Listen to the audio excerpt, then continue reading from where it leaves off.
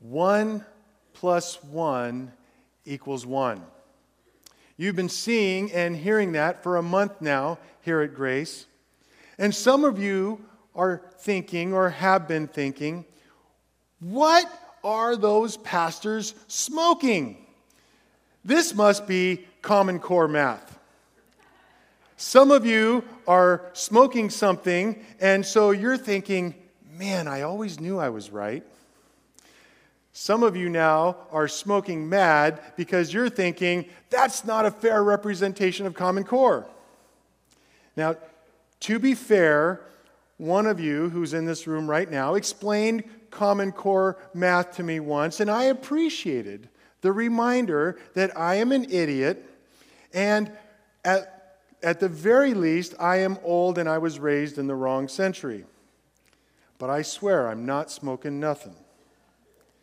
Now, in my defense, this math is this 1 plus 1 equals 1 math comes from 3,500 years ago. God created this math, and it works. Now, of course, Moses was not trying to give a math lesson. Moses instead was giving a lesson in marriage. Moses wanted you and I to know what God did when he joins one man and one woman to become one married couple. Now, wait a minute. There are at least 4 groups of people in this room who are tempted right now to tune out of this sermon now that they know that it's a marriage sermon. There are single people here. There are LGBTQ people here. There are divorced or unhappily married people here. And there are some of us who are just so sick and tired of too much heat and not enough light in the culture wars concerning marriage. Allow me a moment to address each of these valid concerns. If you are single, please allow me to speak to you about marriage. Not because you must get married or because you're less a person because you are not married. I don't believe either of those things. Let me say clearly, you do not have to be married to have a fully realized life. Singleness, like marriage, is a gift, and it is a legitimate expression of full, healthy, godly humanity. And shame on us if we ever intimate or express something other than this. If singleness weren't a full expression of humanity, then Jesus, Paul, Augustine, Emily Dickinson, and Mother Teresa would all be less human. I don't think so. Now, if you are LGBTQ, please allow me a moment. I'm glad you're here. You are welcome here. Welcome not because you're going to agree with everything we say. Welcome not because we will be comfortable with everything you say. Welcome because we believe that you, like every single other person here, needs Jesus.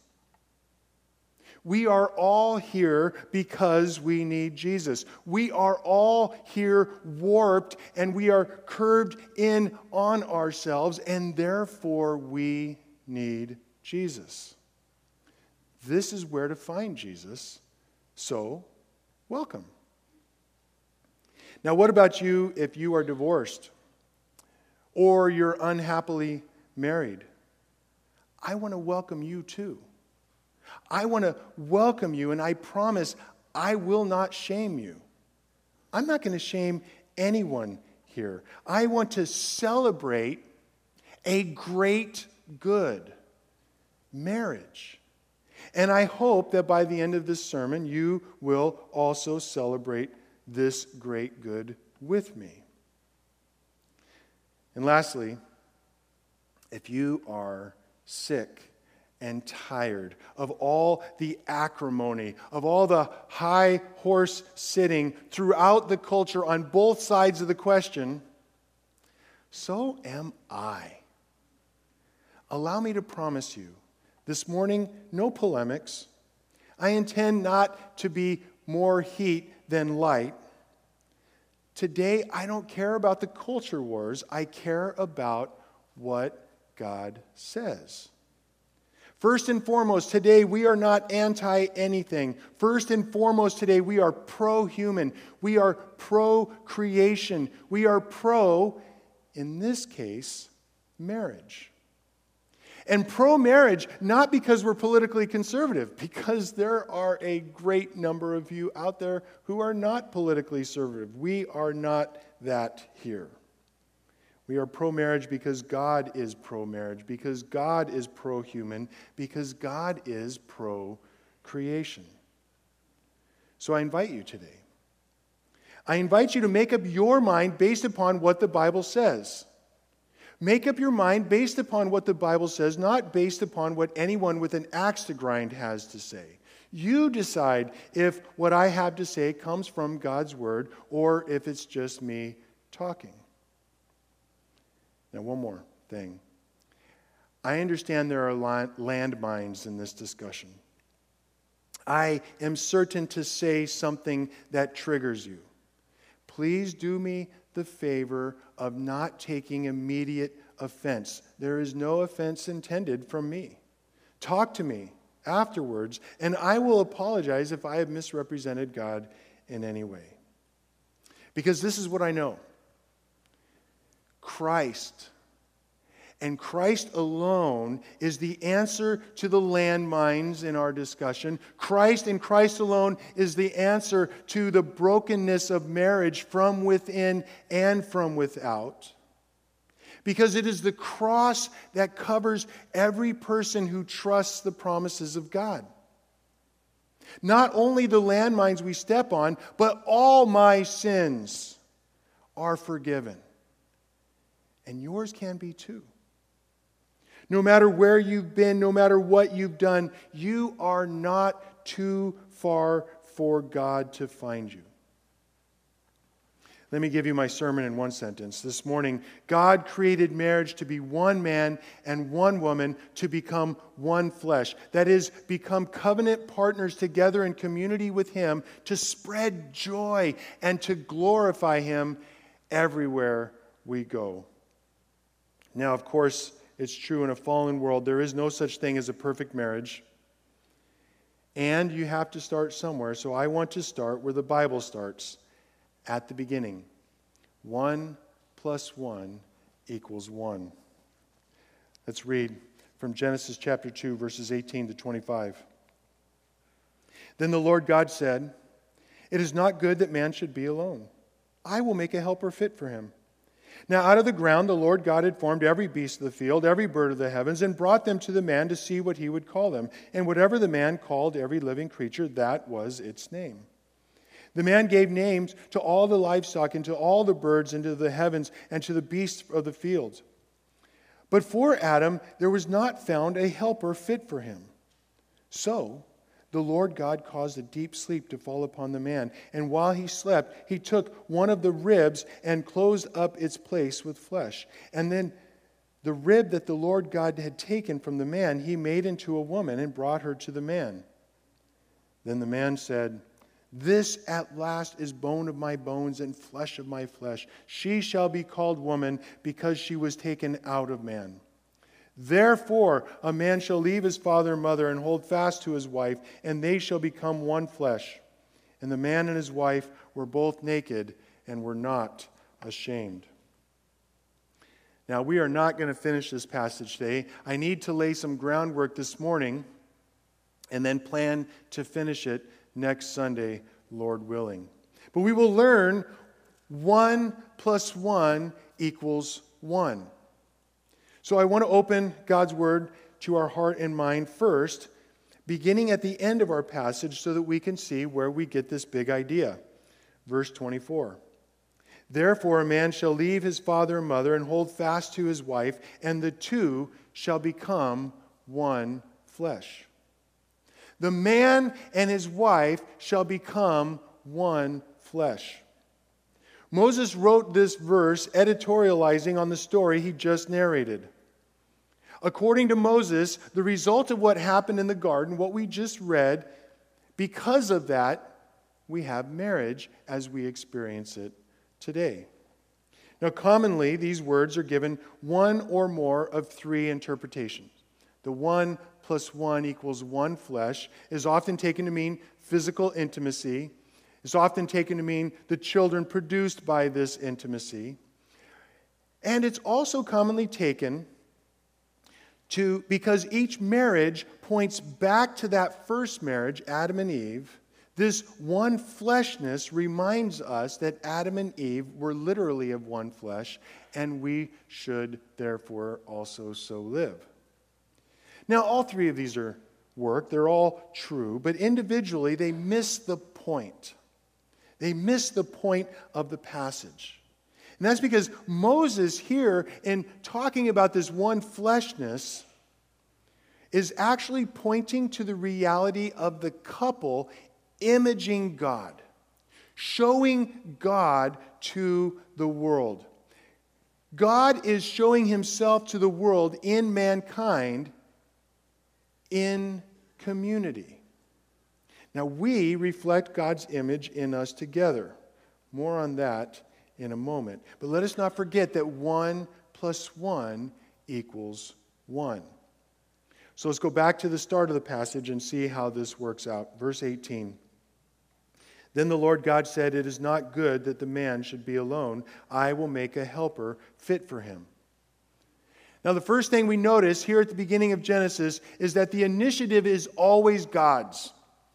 God starts the picture. God starts everything rolling. God created the world. God formed all the plants and animals. God made the first marriage. You can't miss this. Well, unless you're trying to miss it. You can't miss that God is the absolute authority on every matter, in this case, on every matter concerning marriage. Now, we don't want to hear this today. I don't care who you are. You have your ideas of what this should look like, and you don't want someone else telling you what to think. No culture has. Nevertheless, don't determine truth based upon what your heart tells you. Our hearts are deceitful and desperately wicked. Determine the truth by what makes the most sense of the world as it really is. And the Bible is the best, most consistently correct interpreter of creation. Now, the second thing I want to note out of verse 18 is that following chapter 1, where everything is good, good, until it's very good, we all of a sudden get here to verse 18 of chapter 2, and we find something that's not good. Well, what is not good? That man is alone. You see, mankind, every single human being, it was created for community. And this not goodness is meant to shock you. It's meant to wake you up as you're reading the Bible. So when you see this, you should open your mind and pay attention to what is happening right here. Mankind is meant to exemplify the old math. 1 plus 1 equals 1. Now, I would love to take the time to demonstrate that in Genesis 1 and 2, Moses is specifically taking pains to describe 4 aspects of the image of God in man. 4 ways in which we are like God, or at least like mirrors of God, to show Him to the world. These 4 aspects are: we are made to be in community, we are made to be creative, we are made to make eternally significant choices, and we are made to wear a crown. We are meant to be responsible stewards of God's earth. This morning, however, the most important aspect of the image of God in us is community. You see, community was written directly into the creation story. Allow me to read verses 26 and 27 of chapter 1. Moses writes, "Then God said, 'Let us make man in our image, after our likeness, and let them have dominion over the fish of the sea, and over the birds of the heaven, and over the livestock, and over all the earth, and every creeping thing that creeps on the earth.' So God created man in his own image. In the image of God he created them, male and female he created them." It is absolutely clear, over and over, and even throughout Scripture, we find that God created us in his image. Male and female, he created us. And according to this chapter, we have a job to do. God gave mankind a crown. He gave us a labor of love to steward God's creation. Not, by the way, to destroy it with all the poisons we are pumping into it, but that's another sermon. What we discover in verse 18, next verse, is that no one can do this job by ourselves.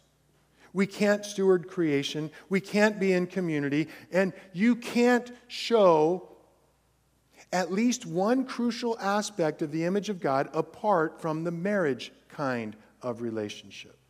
The marriage kind of community.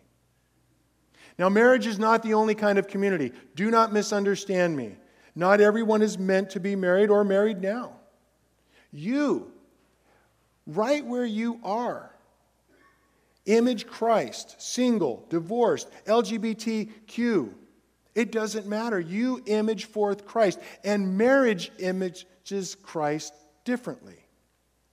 Marriage images God with this godly math.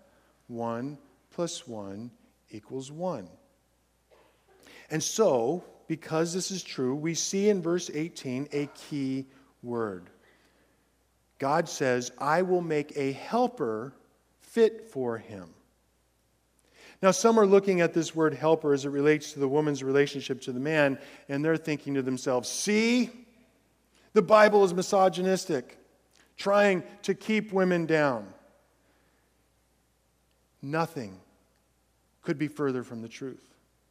In fact, in every culture that has been transformed by the Bible, they have seen the lot of women increase.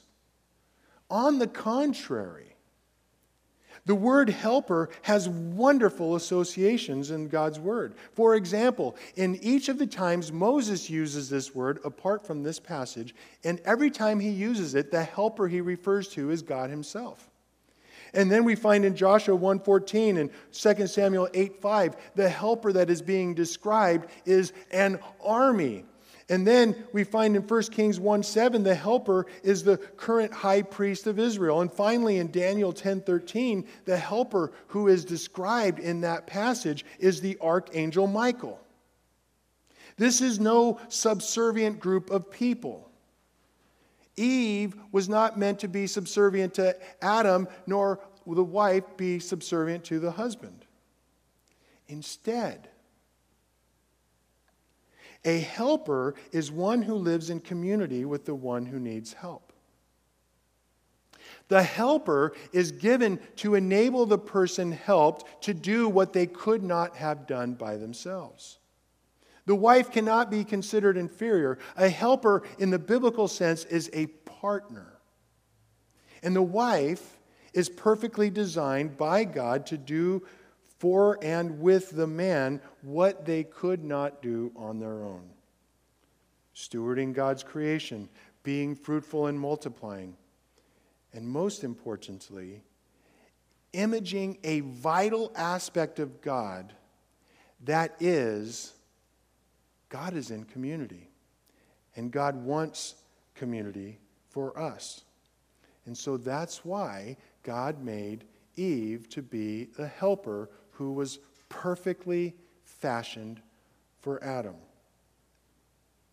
All right.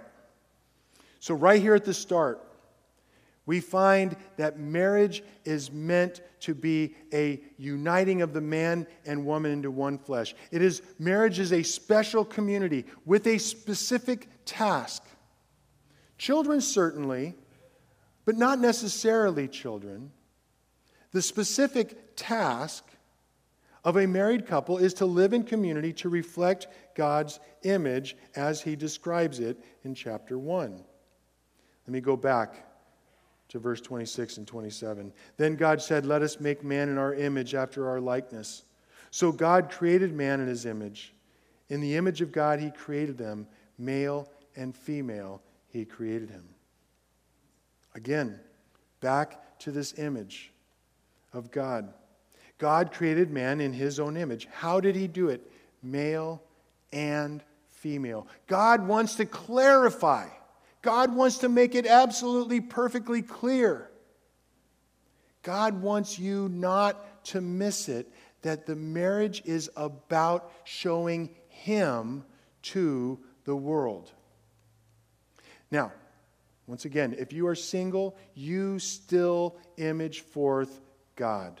It's a whole nother sermon that I can't preach right now. Go back and look at my Sunday evening sermons. I've done that sermon in the past.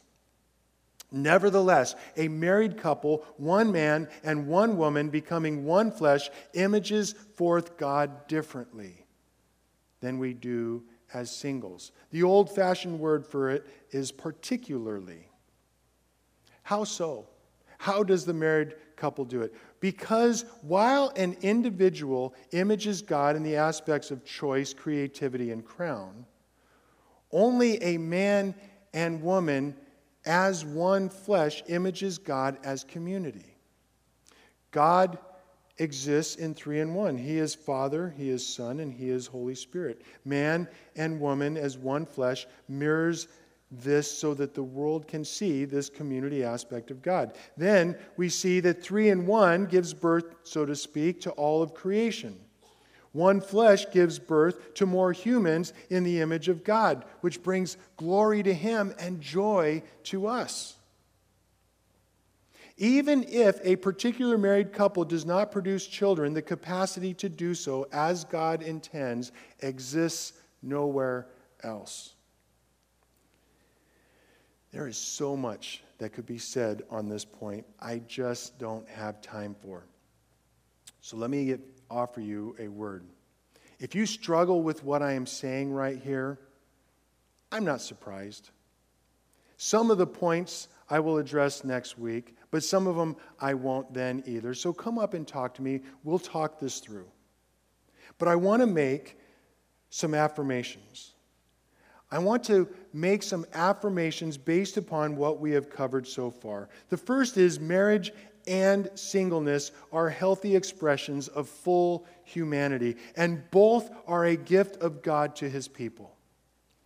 If you are married, you are intended to be a gift of God to His people. If you are single, you are intended by God to be a gift to His people. You are not less, no matter which gift you have. Secondly, marriage is one man and one woman covenanting to become one flesh. That much is clear, and we will get to that some more next week. Thirdly, marriage is in a special sense an expression of the image of God. God exists in community, and He wants that for you as well. But we need to make at least one more affirmation.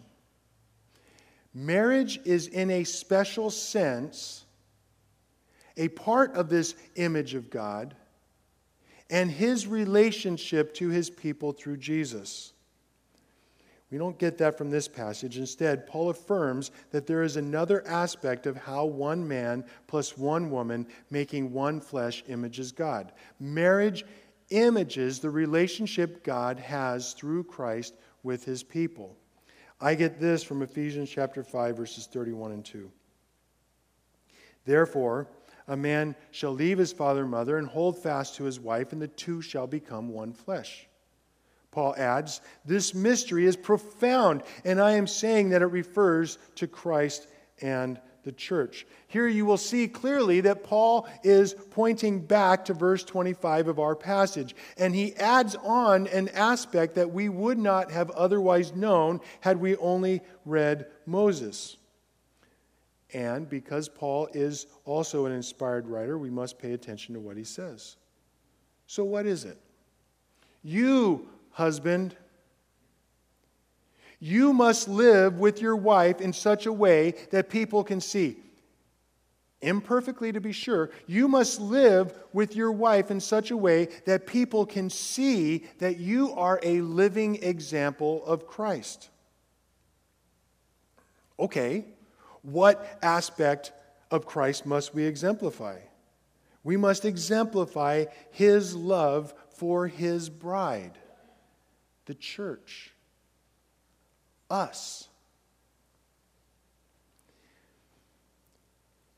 And here's the cross. Here's the cross. Here is where what Christ has done for everyone comes into our story. Anyone here got all of this down right? You're perfect at it? No. All y'all who are single, you got this all dialed in, right? LGBTQ, you're ready? No problems, you got this? Divorced, unhappily married, you're good, right? How about you smug guy who thinks he has all the answers because he's been married for so long? Yeah, just ask your wife. No. Nobody's got this figured out. There is no such thing as a perfect marriage. I usually say this about parenting. I say, 21 years ago, I was the perfect dad. 24 years ago, I wasn't married, so it didn't work. We need the cross. In our hearts of hearts, we know that we missed the boat. We know that we are sinners. And all of our posturing, all of our high horse sitting, whichever side of the aisle you find yourself, all of that just goes to prove that you and I need the cross. You can't do this yourself. You need community, and this community starts at the cross. It starts with the humility to say yes to God. I can't do this on my own. Forgive me, Father, for sinning against you, thinking that I can do this on my own. Community then continues by going to your neighbor of every stripe and saying, brother, sister, forgive me for letting myself think that I can do this on my own, that I've got all the answers. Because I don't. But I know this, because God's word says this. I know this. The ancient math is correct. 1 + 1 = 1. Paul makes it clear that we need Jesus. We need Jesus in all of our lives. And there is so much left to say. I will be coming back to this next week. And even after that, we won't have all our answers. But allow me to make 2 applications. First, for those of us who are single, or even for those of us who are married but don't want to participate in what I'm about to describe, that's good. I want to open your eyes and ears to something. Understand that marriage, like singleness, by the way, is a gift from God. And that marriage and singleness, by the way, stands under His authority to define what it is, what it means, and how we should go about living it. Simply that. Simply that. Embrace humility. We all could use a little more humility in our life. And so whether you receive or reject God's teaching on marriage, be willing to discuss the matter and be willing to agree to disagree and be willing to go to God's word yourself.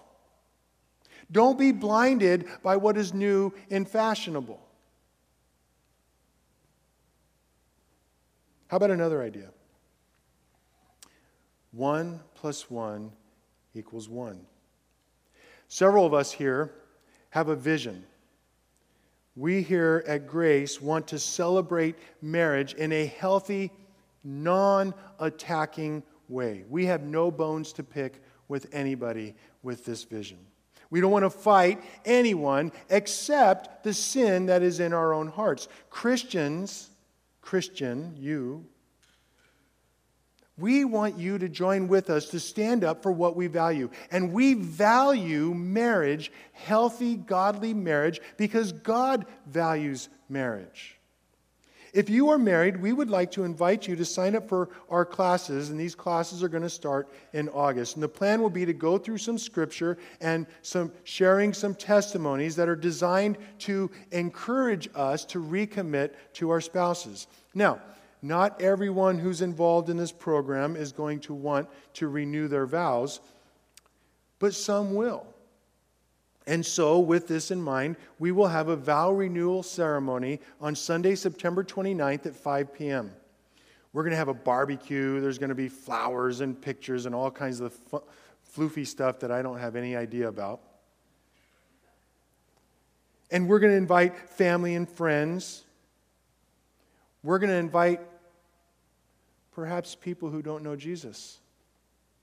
We're going to invite perhaps people who really aren't sure what the Bible says about marriage. We're going to invite perhaps people who have heard wrong things and don't really understand what the Bible teaches about marriage. And perhaps as we invite people, perhaps because Grace celebrates what marriage is, what we value, they will understand this value and perhaps participate in it with us.